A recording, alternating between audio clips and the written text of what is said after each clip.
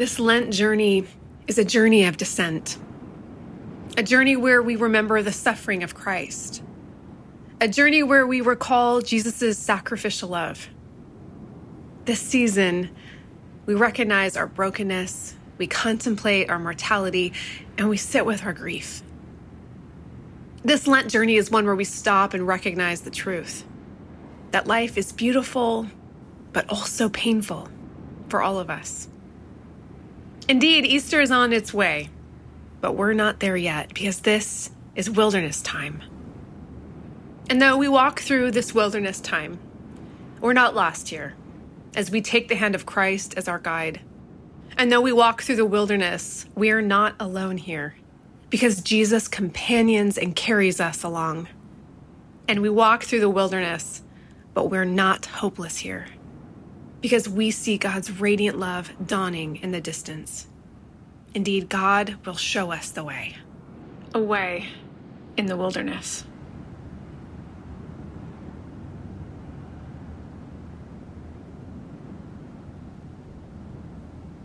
Well, friends, as we continue on in this worship service, a reminder that we are in a season called Lent leading up to Easter. The Lent season is a 40-day journey, not including Sundays, of remembering and reflecting upon and entering into the suffering of Christ, the abandonment of Christ, and the lengths that Jesus will go to on our behalf. As we continue this sermon series that is titled A Way in the Wilderness, it's been our invitation to you to consider all the ways in which you've experienced suffering. Now, this is a topic that I'll confessionally say isn't easy to talk about, to enter into. You know, we live in a culture that tries to distance ourselves from suffering. We'd like to make as many choices as possible to avoid suffering. When we begin to suffer, we try to do everything we can to get out of it.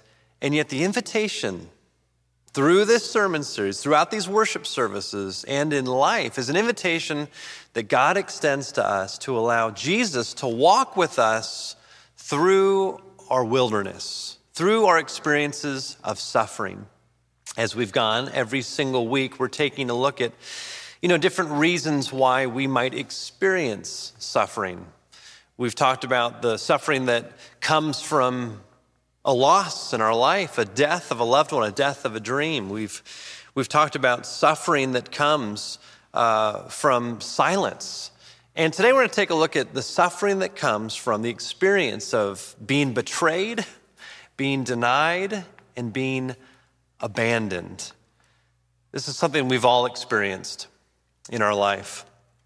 I think of a number of years ago, I was set to perform a wedding for a close friend of my wife's and I.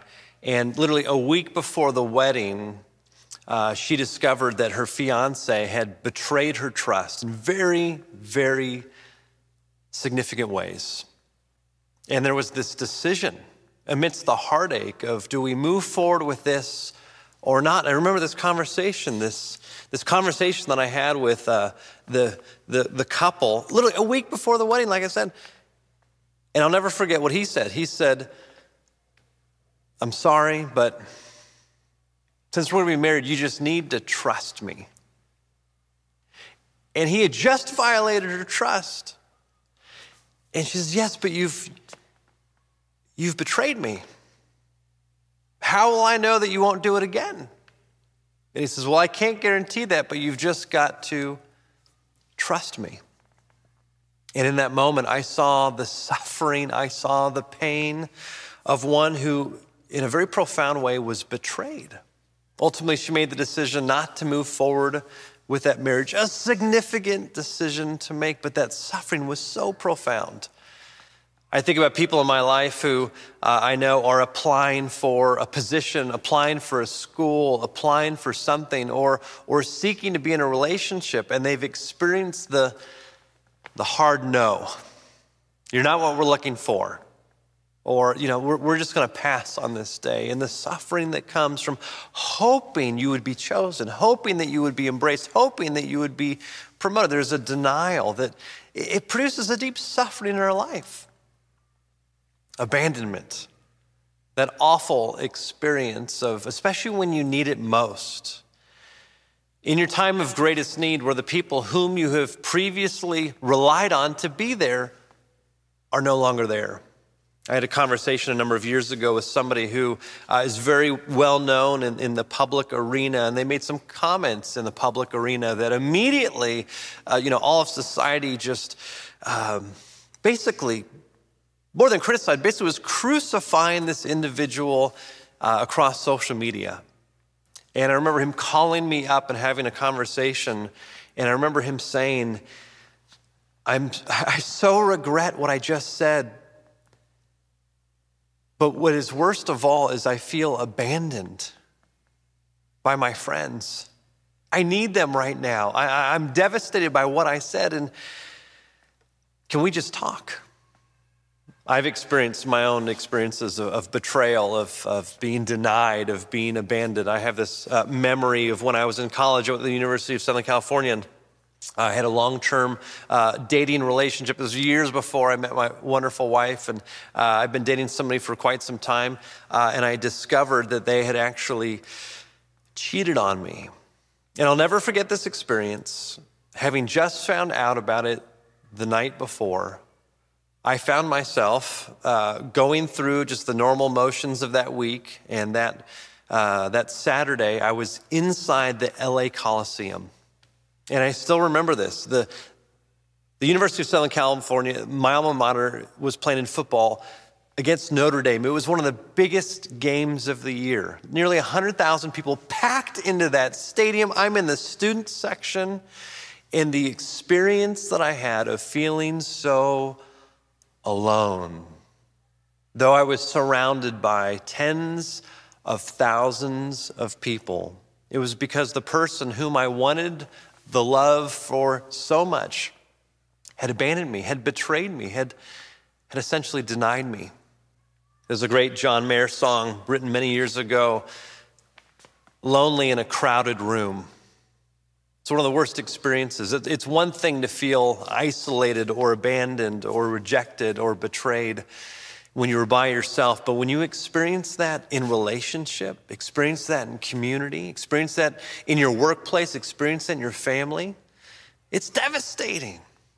And our hope is today that we would be able to learn, that we would be equipped, that we would be empowered to actually navigate those experiences, perhaps in a different way than we have in the past. You see, it's so easy, without God's help, to become bitter, to become paralyzed, to become jaded, to be people that are unable to forgive other people, unable to gather the strength to move forward, or people who don't even know how to grieve. Some of us, we just stuff things down and we just put on a happy face, or we're so devastated, we're as I've said before, we either bury it or we are buried by it. And so what I want to do today is I want to take a look at three experiences of Jesus. They're all found in the gospel according to Matthew. 3 experiences where Jesus was betrayed, where he was denied, and where he was abandoned. And the key is that we have to see each of these 3 scenes. If we only look at one, or if we only look at 2, we don't get the fullness of the beauty, of the splendor, of the glory, of the majestic truth that enables us to experience Jesus walking with us through our wilderness experiences. So let's take a look at the first one. This is Jesus' experience of being betrayed. It's found in Matthew 26, begins in verse 14. Then one of the 12 apostles of Jesus, who was called Judas Iscariot, went to the chief priests and said, "What will you give me if I betray Jesus to you?" They paid him 30 pieces of silver. And from that moment on, Judas began to look for an opportunity to betray him. This, my friends, concludes the reading of God's word. As we say every week, thanks be to God. All right, this is a famous betrayal, perhaps one of the most famous in all of Scripture. We might look at Judas and we might say, how could you do that? You've been following Jesus for years. You've seen miracles. You've seen him raise Lazarus from the dead. You've seen him multiply the loaves of bread and fish. You've heard stories and you've seen countless things of people healed, of people restored, of people given sight, of people able to walk, of water turned to wine. How on earth could you sell out Jesus? Well, Judas's betrayal was grounded in something. And it was grounded in this, that his view of Jesus primarily was one that Jesus was useful to him. And eventually he got to a point where he realized Jesus was no longer as useful as he needed. You see, remember in the flow of the narrative of Jesus' life, they've been following him for 3 years. They have expectations that Jesus is going to be the Messiah who would overthrow the Roman Empire. He is now just marched in triumphant into Jerusalem. And so they think that he's going to establish God's reign and God's rule on earth, that they're going to overthrow the Roman Empire, that now there's going to be this new physical kingdom, that it would come at the tip of a sword. And the days have now gone by, and Judas seems to be thinking, Jesus, when are you going to make your move? You marched in triumphant. I've been following you. I've been serving you. I've been doing all these things. When are you going to do the thing that I expect you to do? And that's to overthrow the Roman Empire. And as the days go by, Jesus, he simply continues to teach. He continues to serve, continues to do miracles. And in that moment, Judas begins to find him no longer useful, and he is willing to sell Jesus off for something that is more useful. Imagine selling off the Son of God for simply 30 pieces of silver. Now, it's very tempting to look at Judas and say, I would never do that. But Jesus doesn't allow us to get off the hook so quickly. Take a look at how it continues. This is verse 17. On the first day of unleavened bread, the disciples came to Jesus saying, where do you want us to make the preparations for you to eat the Passover? He, Jesus, said to them, go into the city to a certain man and say to him, the teacher says, my time is near. I will keep the Passover at your house with my disciples. So the disciples did as Jesus had directed them, and they prepared the Passover meal. Verse 20. When it was evening, he took his place with the 12. All of them were there, including Judas. And while they were eating, he said, truly I tell you, one of you will betray me. I find it so interesting that Jesus doesn't call out Judas by name. He knows that it is Judas who's going to betray him. And in that moment, he simply says in a general way, one of you will betray me. I am reminded in this moment of the continual invitation that Jesus gives us to turn towards God, to turn away from our acts and our direction of deceit. Even here at the meal, at the Passover meal, at the Lord's Supper, where we now celebrate communion now in the 21st century, Jesus was still extending an invitation to Judas to turn to him. Remember, in the Old Testament it says, it's your kindness, Lord, that leads us to repentance. Jesus could have lit him up in front of everybody.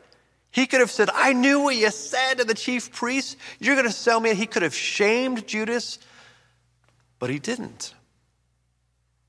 He extends an invitation by speaking broadly, giving Judas an opportunity still to turn. But what's so interesting is it's not just for Judas. Jesus isn't just speaking to Judas. He's speaking to all the apostles, all 12 of them. And he's also speaking to all of us today. Take a look. It continues on. They respond in verse 22 by becoming greatly distressed. And they began to say to him, one after another, surely not I, Lord. Now let's pause on this for a moment. It's easy just to brush past this. I believe one of the reasons why they become so distressed is because they've actually been thinking what Judas has now put into motion. You wouldn't be distressed if it didn't hit home.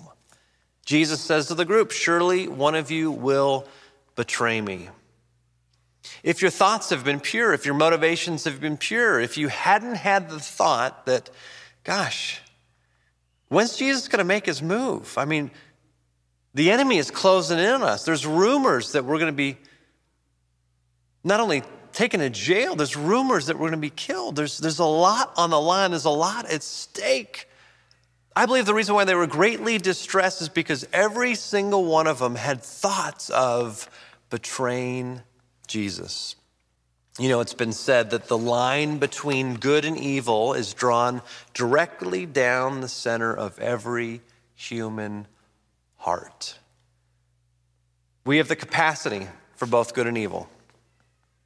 And when put to the test, when put in pressurized situations, in some cases, when we are betrayed, when we are denied, when we are abandoned, it leads us into a motion where those thoughts can creep in, where we can entertain thoughts that we never dreamed that we would have ever entertained. You know, it's often been said that forgiven people forgive people. I also believe that betrayed people often betray people, that denied people often deny people, that abandoned people often abandon people. We often reflect to the world around us that which we experience from them.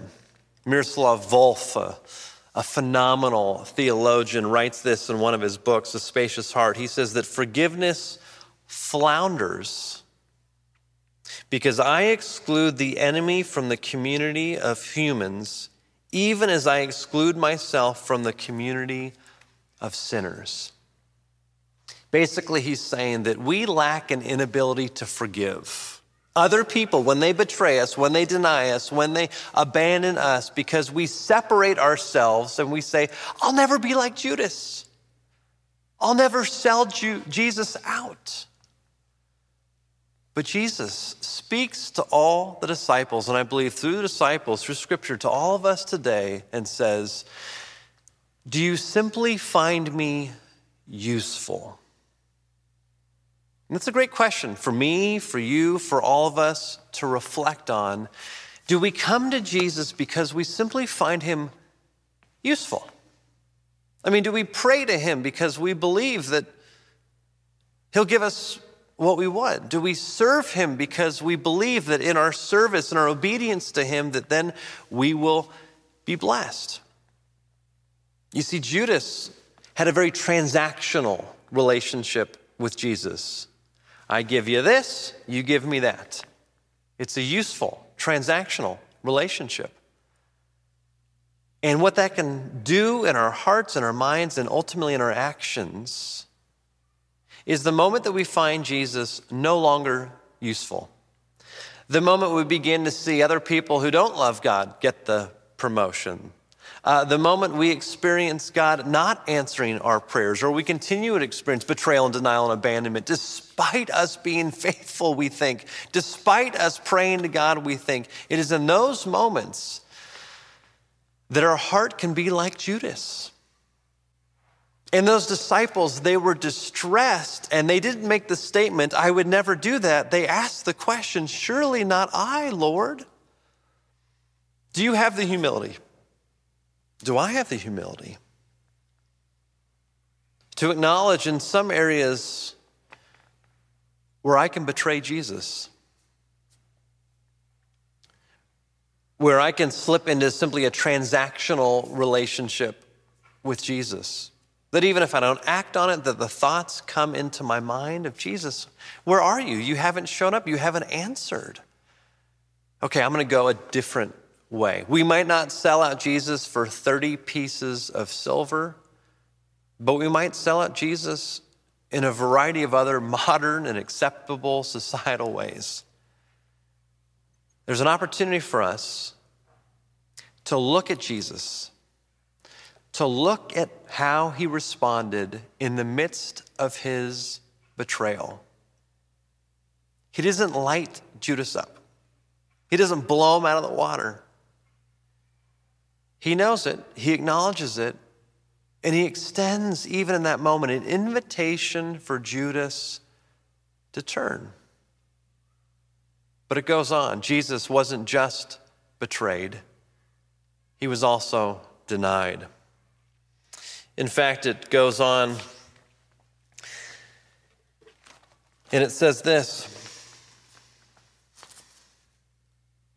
In verse 31, that Jesus said to them, "You will all become deserters because of me this night, for it is written, I will strike the shepherd, and the sheep of the flock will be scattered." Jesus has upped the ante.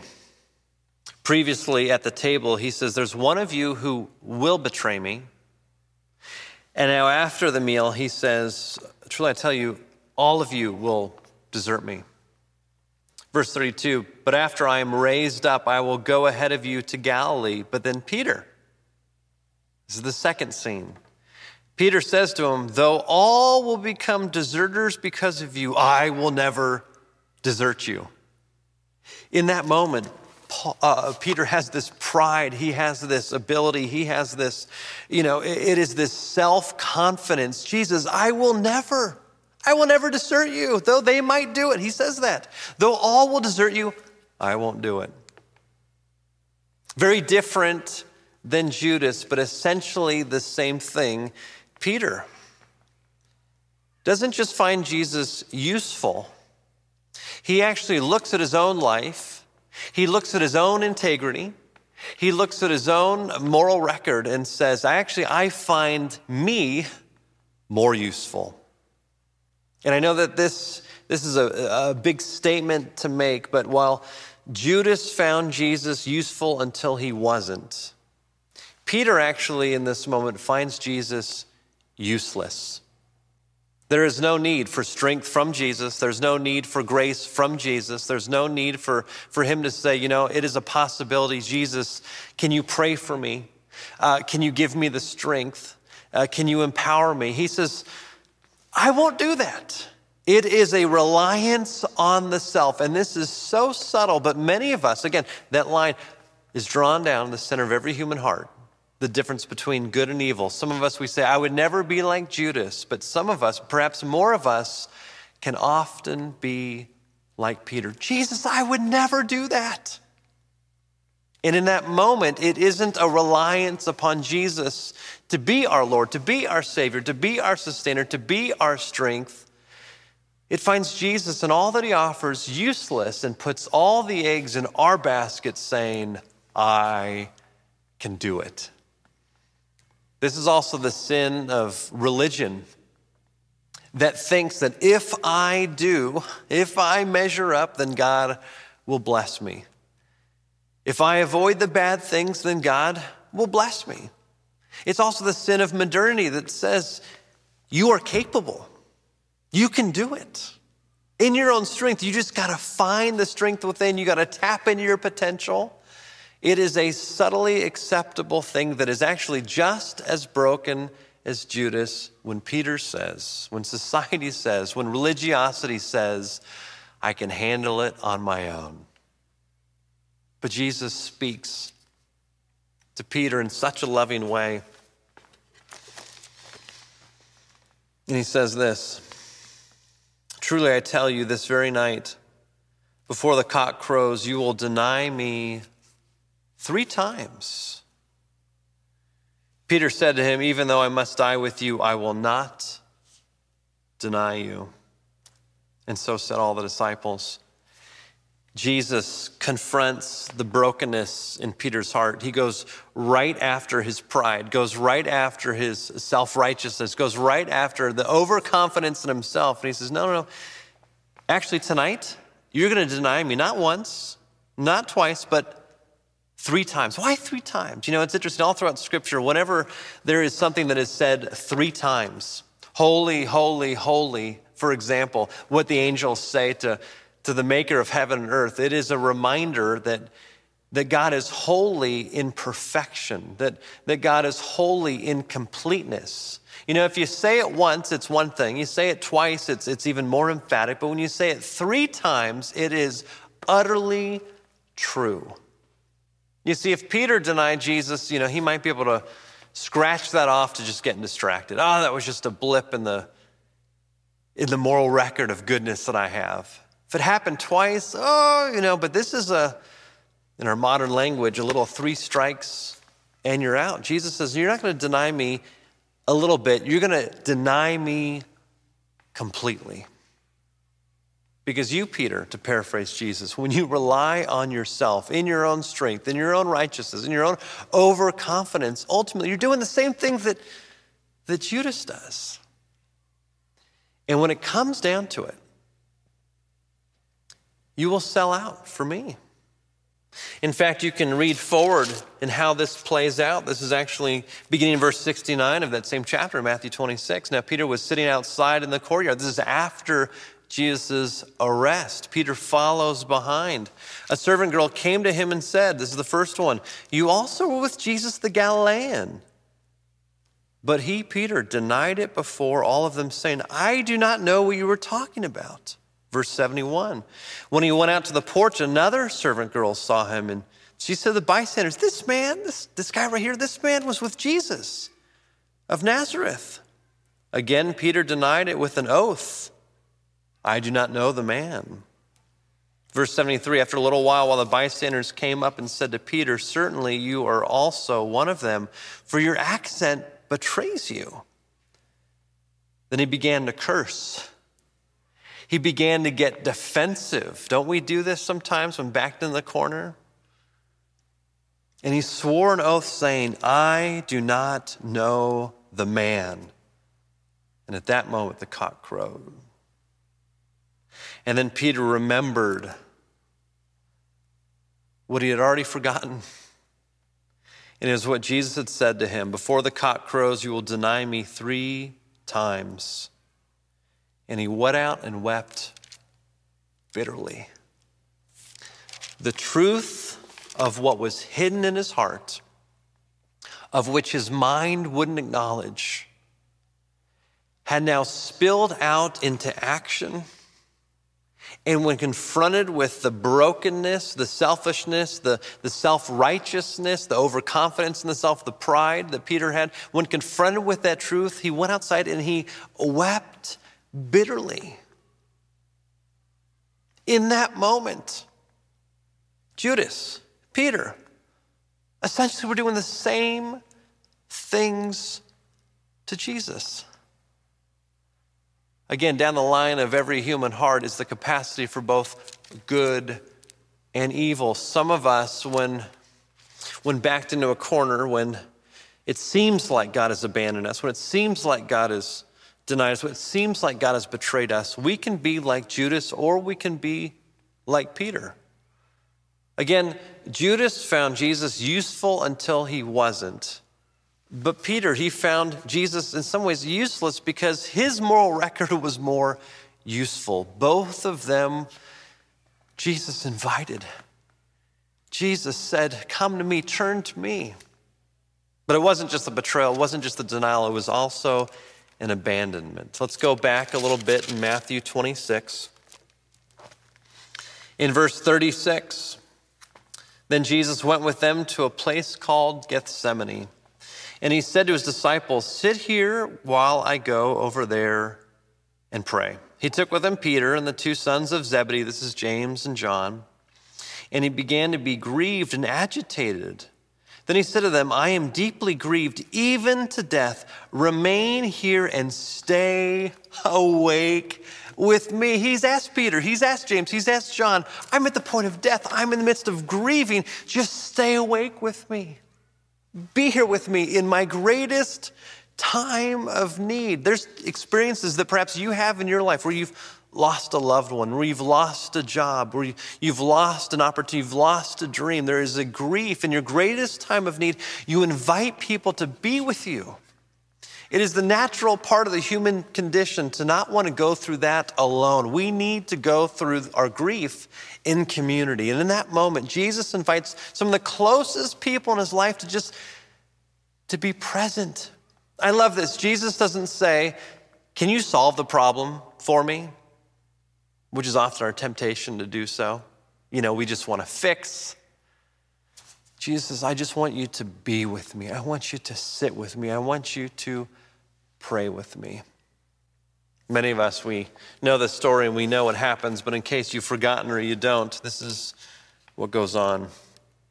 Verse 39, going a little further, he threw himself on the ground and prayed, "My Father, if it is possible, let this cup pass from me, yet not what I want, but what you want." So he's already had the experience of letting one know that they would betray him, that all would desert him. He's invited both Peter, James, and John to sit with him and to pray with him. And now he goes to God the Father and he says, "Take this cup away from me." Now we need to understand exactly what the cup was that Jesus wanted God to take away from him. You see, in the Hebrew scriptures, there was many cups that are referenced. One of them was the cup of wrath. The cup of wrath was something that was described throughout the Old Testament in very vivid language as the thing that God's enemies would have to eventually drink.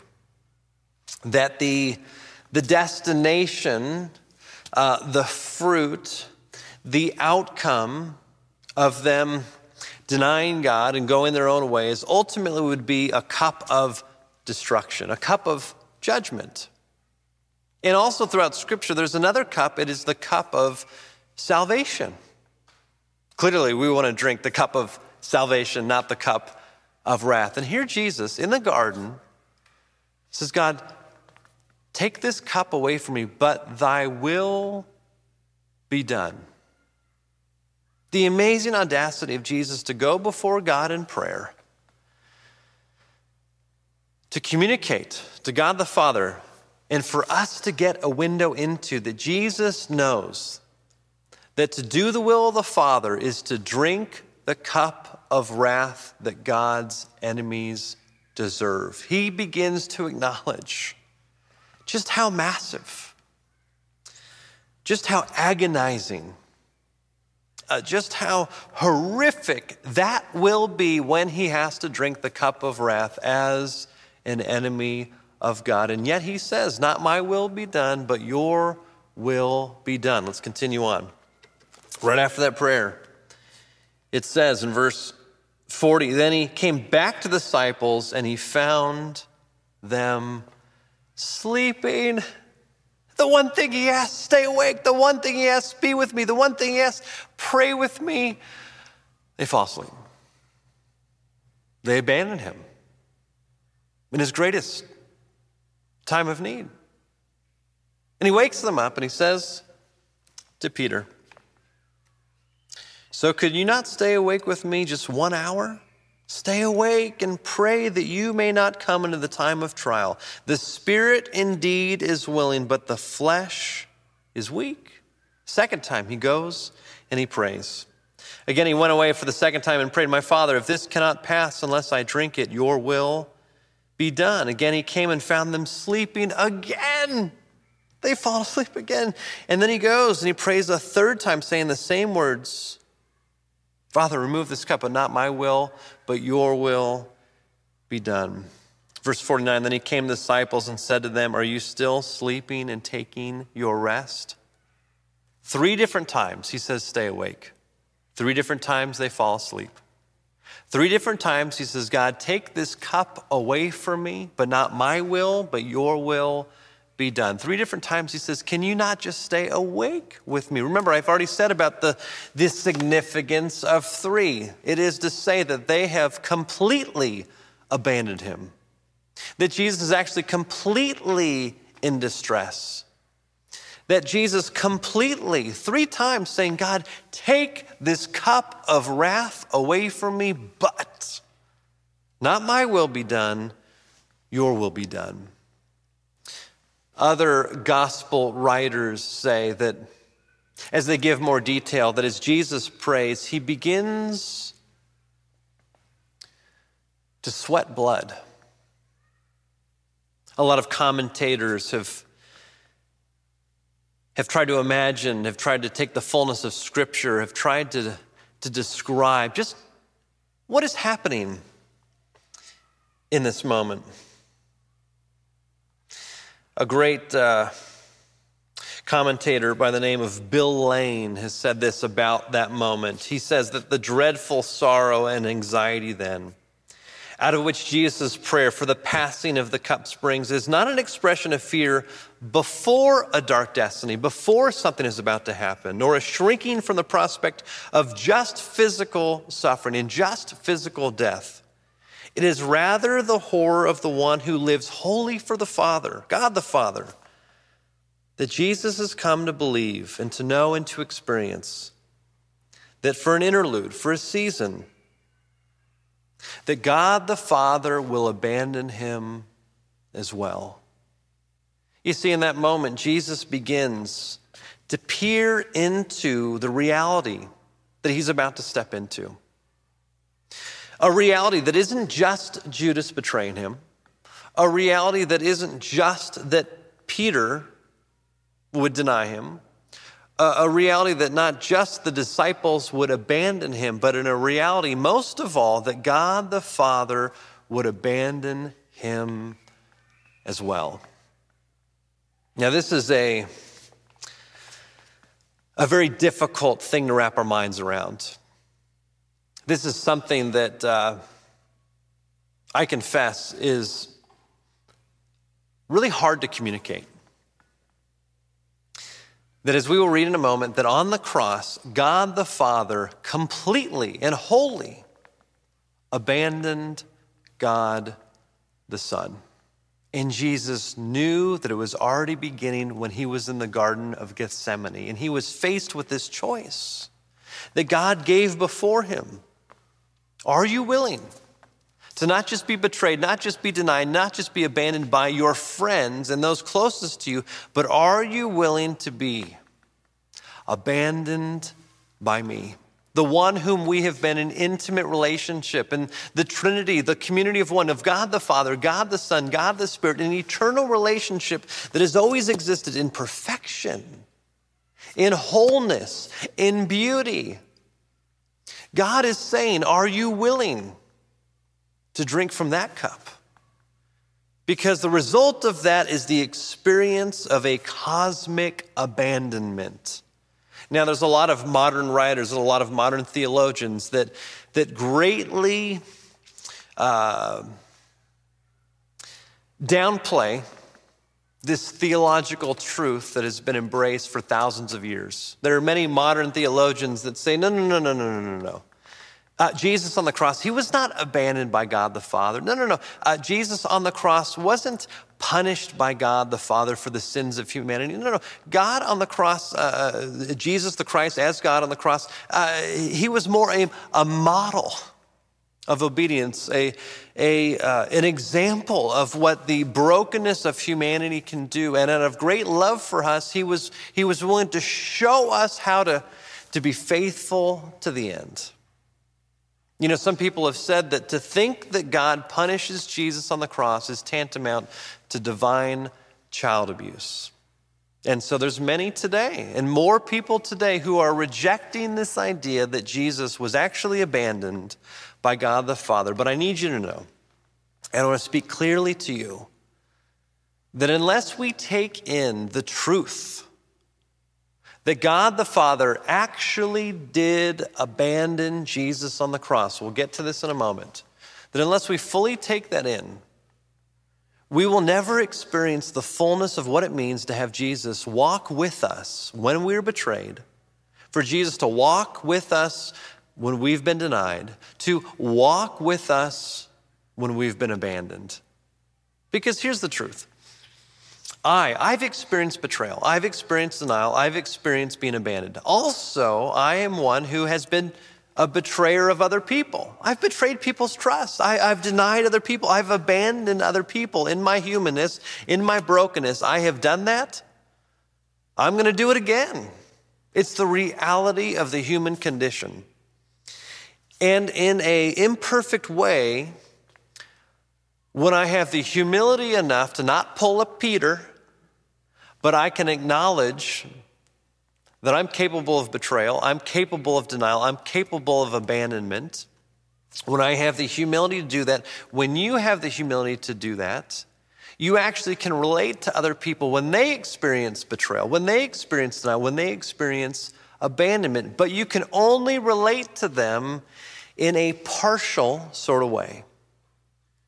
You can say, yes, I've experienced this. This is how I've experienced this. Though I'm not in your shoes, though I'm not in your head, though my heart is not your heart, I can relate to it. I can sympathize with it, but not completely. I can, in a partial way, in a fragmented way, in a relational way, I can acknowledge it. And yet there is only so far we can go to understand what somebody else's experience of being betrayed, being denied, and being abandoned was like. But Jesus is altogether different. And unless we fully comprehend, unless we fully take in the fact that Jesus actually was abandoned on the cross by God the Father, we won't fully grasp just how different Jesus actually is. And if we don't take that in, if we just think that Jesus was a model for us, a great teacher, a great leader, perhaps, yes, God in the flesh, but it wasn't God punishing him or God abandoning him because of the brokenness of humanity. If we don't fully acknowledge that, then Jesus, in our minds, never can truly understand what we're going through. And when we experience betrayal, when we experience denial, when we experience abandonment, we don't fully experience how Jesus is actually walking with us through the wilderness. And we don't turn to Jesus. We turn to other things. When we downplay what Jesus has done, perhaps formally we found him useful, but in the pressure cooker of the moment when we've experienced loss and grief and suffering, we pull a Judas. We sell him out. Or in some ways, we are faced with the pressure cooker of a situation, a season, a loss, the betrayal, denial, abandonment. We pull a Peter. We rely on our own strength.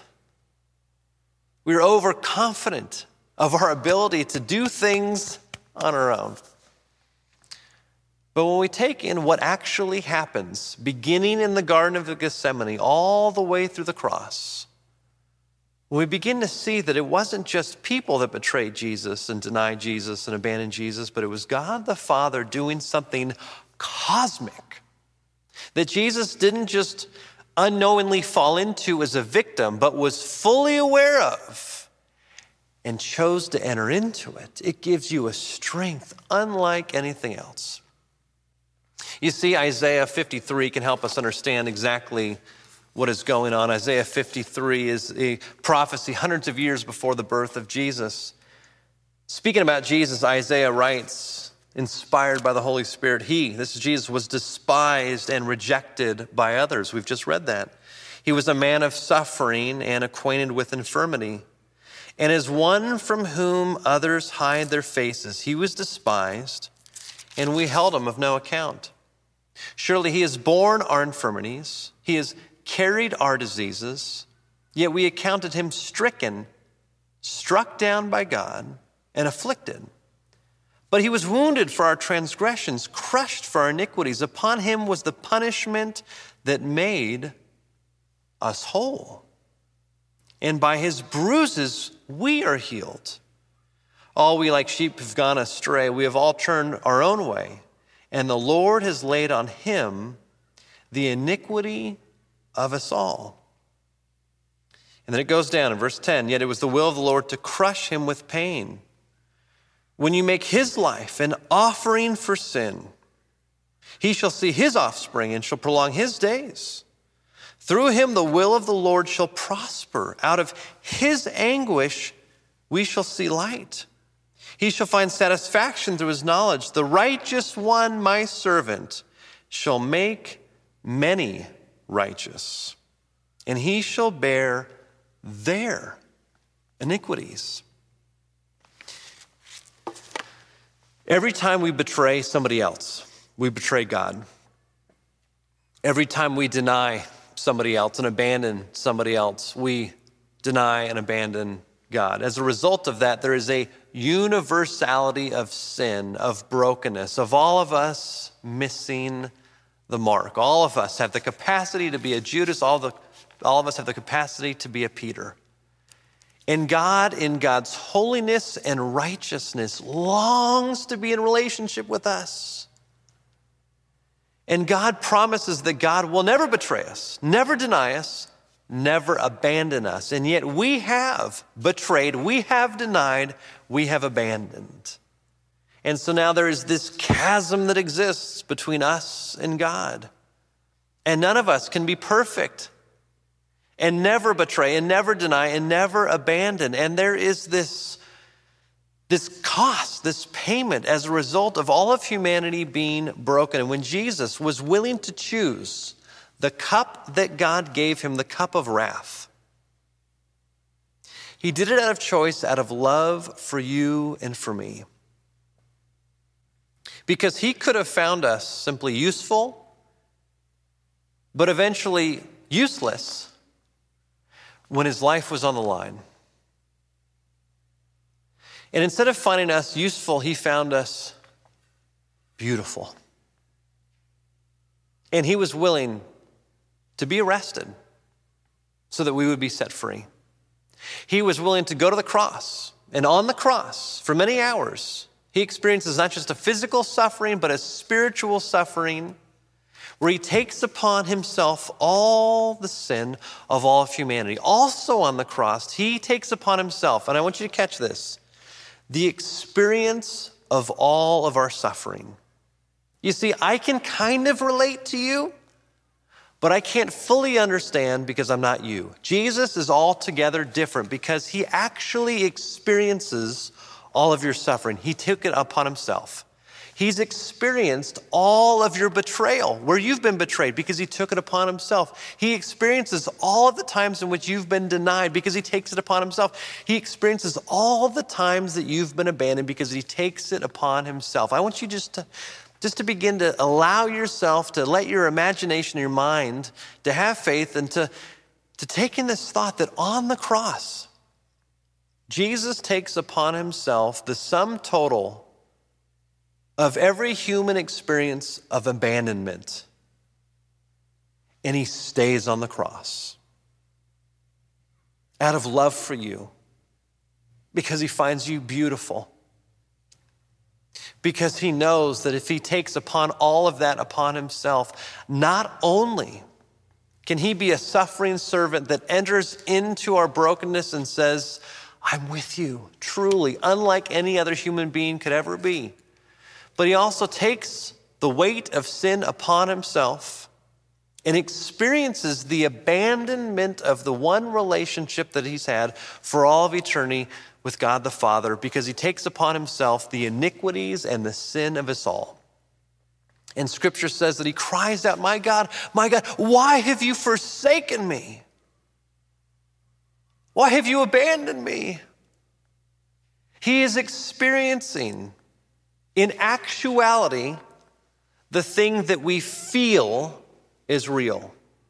You see, we feel that God has abandoned us, but in actuality, God hasn't abandoned us because Jesus actually was willing to be abandoned by God the Father, so that Jesus experienced the fullness of that which we deserve.